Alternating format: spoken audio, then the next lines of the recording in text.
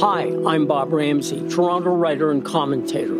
Twice a week, I offer my take on the world, from craven politics and unchecked ambition to secret sauces, bitter loss, and fist-pumping redemption. They're stories to live by.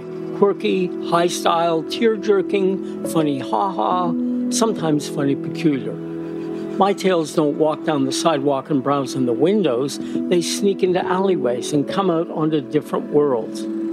Alex Brown narrates each mini-podcast to bring to your ears what you see with your eyes in my twice-a-week blogs. And now, today's episode of Ramsay Writes. Plants have ears too. Written by Bob Ramsay. This week in Barcelona, a string quartet played to a full house of plants. The 10-minute concert was put on to reinforce how important art, music, and nature are as life opens again across Europe. It was a weird and brilliant idea to give out all the tickets not to people, but to plants who after the concert were shipped off to hospitals across Barcelona. The photo above and the concert itself were seen not only by millions of people, but also by untold number of plants who happened to be close to their owners' computer screens. Listen to the applause at the end. It's blended with the rustle of leaves. The critics called this the best piece of pandemic performance art.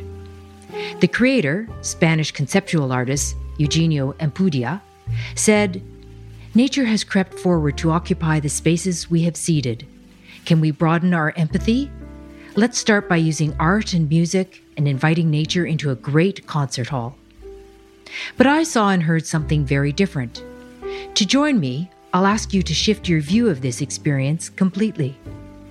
Ask yourself what I did. What if the concert was not about us at all? What if it was about the plants? We're all viewing those plants as just so much dead weight, marginally sentient placeholders for people, which is who music is really, always, and only for. But what if that cute bougainvillea in the third row was actually listening to what she heard? And that well-dressed Majesty Palm couple and their daughters, in the royal box at the Grand Theatre del Liceo. They all seemed to be leaning in. And did you spot that giant white bird of paradise humming along to Puccini? Plants used to be at the bottom rung in the hierarchy of humans and animals and things. Flora, not fauna. But that view, that plants don't have feelings, don't feel pain, and can't think, is as outdated as the view that animals don't have feelings, don't feel pain, and can't think. In fact, we know now that view is ridiculous. For heaven's sakes, dogs can smell cancer and possibly COVID-19. Hummingbirds have episodic memories like us. And dolphins can display culture, again, like us. But plants, really? I remember back in the 70s, The Secret Life of Plants was published. It sold zillions and was mocked by critics. Then, in 2015, the German forester Peter Wohlleben wrote The Hidden Life of Trees. It sold zillions and wasn't mocked. Wohlleben claims that trees are social animals, perhaps even more than we are. They also have the capacity to communicate with and heal other trees.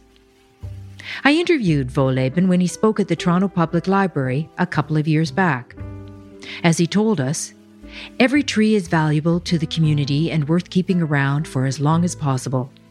And that is why even sick individuals are supported and nourished until they recover. Gosh, that sounds like the very people who would have gone to this very concert in Barcelona. Are plants trees? No. But those 2,292 seats in the Opera House could just as easily have been occupied by small trees instead of big plants. Perhaps next time. Today's Ramsay Writes was read by Alex Brown.